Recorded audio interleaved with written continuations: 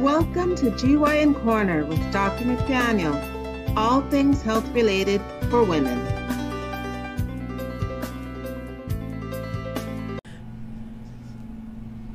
Good morning. This is Dr. McDaniel at GYN Corner. I'm a board-certified obstetrician gynecologist in New York City, and I'm bringing to you all things health-related for women. Thank you for joining me at GYN Corner today.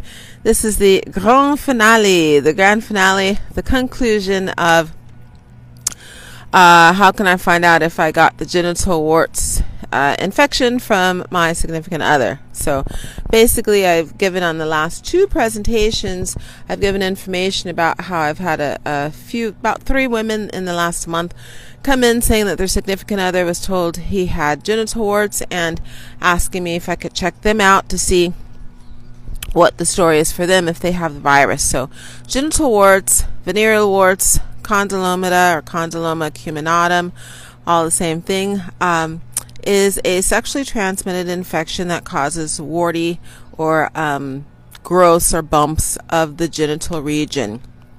I mentioned last time that every blue moon someone will have a genital wart that's not actually on the genitals. That's a self-inoculation where they've scratched that area, scratched a different area, and did it quickly enough where the virus is still active, alive, and they were able to transfer it by producing microscopic cuts in the skin where they transferred the growth, the virus that causes the growth. So majority of people who get exposed or infected with HPV or human papillomavirus do not evidence growths because their immune system is able to block the viral activity to the point where it may be active. They could potentially pass the infection on, but they wouldn't have a growth or a warty presentation. So, as I mentioned previously, there are over 180 strains of HPV. 11 of them have been identified as most likely causing genital warts if someone has symptoms from the viral infection. And the vaccine, the Gardasil vaccine, is a vaccine that attempts to decrease infection with HPV. It covers 2 of those 11 growths. It covers HPV 6 and HPV 11 if someone responds adequately and appropriately and continues to have coverage from it. So if someone comes in with HPV questions or that their significant other has a wart or a growth, the first thing I tell them is they're correct. It is a sexual infection. It's from HPV and it's from sexual contact or body fluids that have the virus in their sexual area. But the problem is we do not have a culture and we do not have a blood test for HPV. Now, years ago, we did have a culture for HPV. About 15 years ago or so, maybe 10 to 15 years ago, we had an HPV culture. So when women came in with that question, I would say you don't have any evidence of warts, so there's nothing to do. But I can take this. It was a brush type of swab, looked like a large pipe cleaner type of thing, or a bottle cleaner, but it was about the size of 3 Q-tip swabs put together, so brush. And I'd say I can take this brush and do a curiosity swab. So the curiosity swab is to see if you happen to be shedding viral activity because you were infected, it will pick it up. But the catch is if you have the infection, but the virus is dormant, it's hibernating, it's inactive right now, it's sleeping, the culture will not pick it up. So the culture was only believable if it was positive for infection. If it was negative for infection, it was not believable. So, and of course, like 99.9% of the time, they would say, yeah, I want the culture done. So we do the culture. That culture got taken off of the market. And it was not because of problems with the testing. It was really because the insurance plans did not want to pay for that culture. And it was not medically necessary.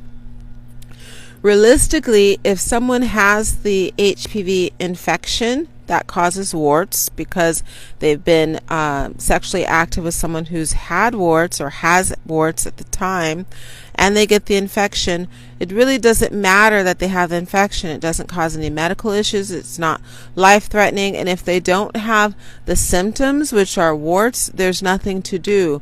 So just blindly knowing random information that this person has the virus and it's doing absolutely nothing is not a medical necessity.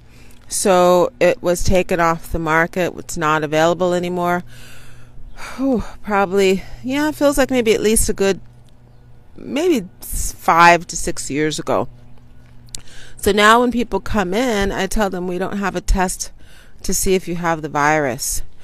With the Pap smear, we can request that the lab run cultures for high-risk strains of HPV, which predominantly cause precancer cancer of the cervix, vaginal vault, but not for genital warts. So there is not a test to do. There's nothing to do except to eyeball the area and to look really closely and see if she actually has any warty growths.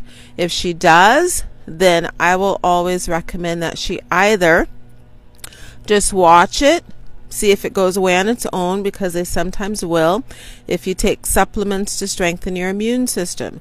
And I have a previous presentation I did maybe a year or so ago.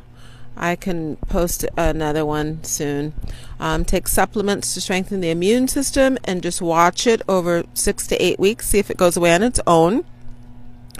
Or if it's bothering her or she sees it's getting larger, just come in for what we call an excisional biopsy, which means I just snip off the entire growth or any additional growths that are there or unusual looking, and I send them to the lab and they tell us it's either is or is not a wart. So that's very easy.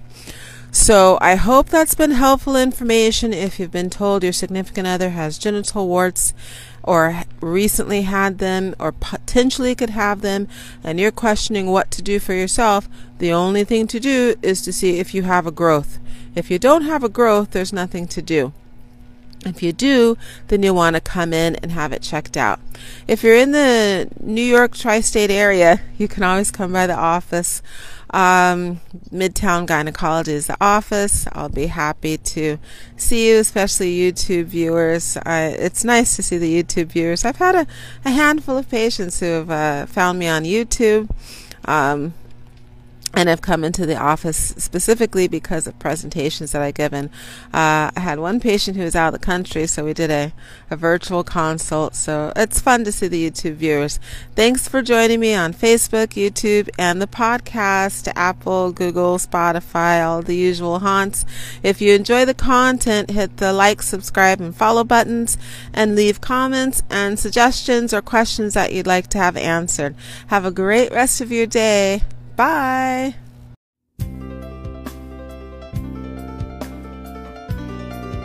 Thank you for joining Dr. McDaniel at GYN Corner, all things health related for women. Please subscribe and join us again soon for another episode.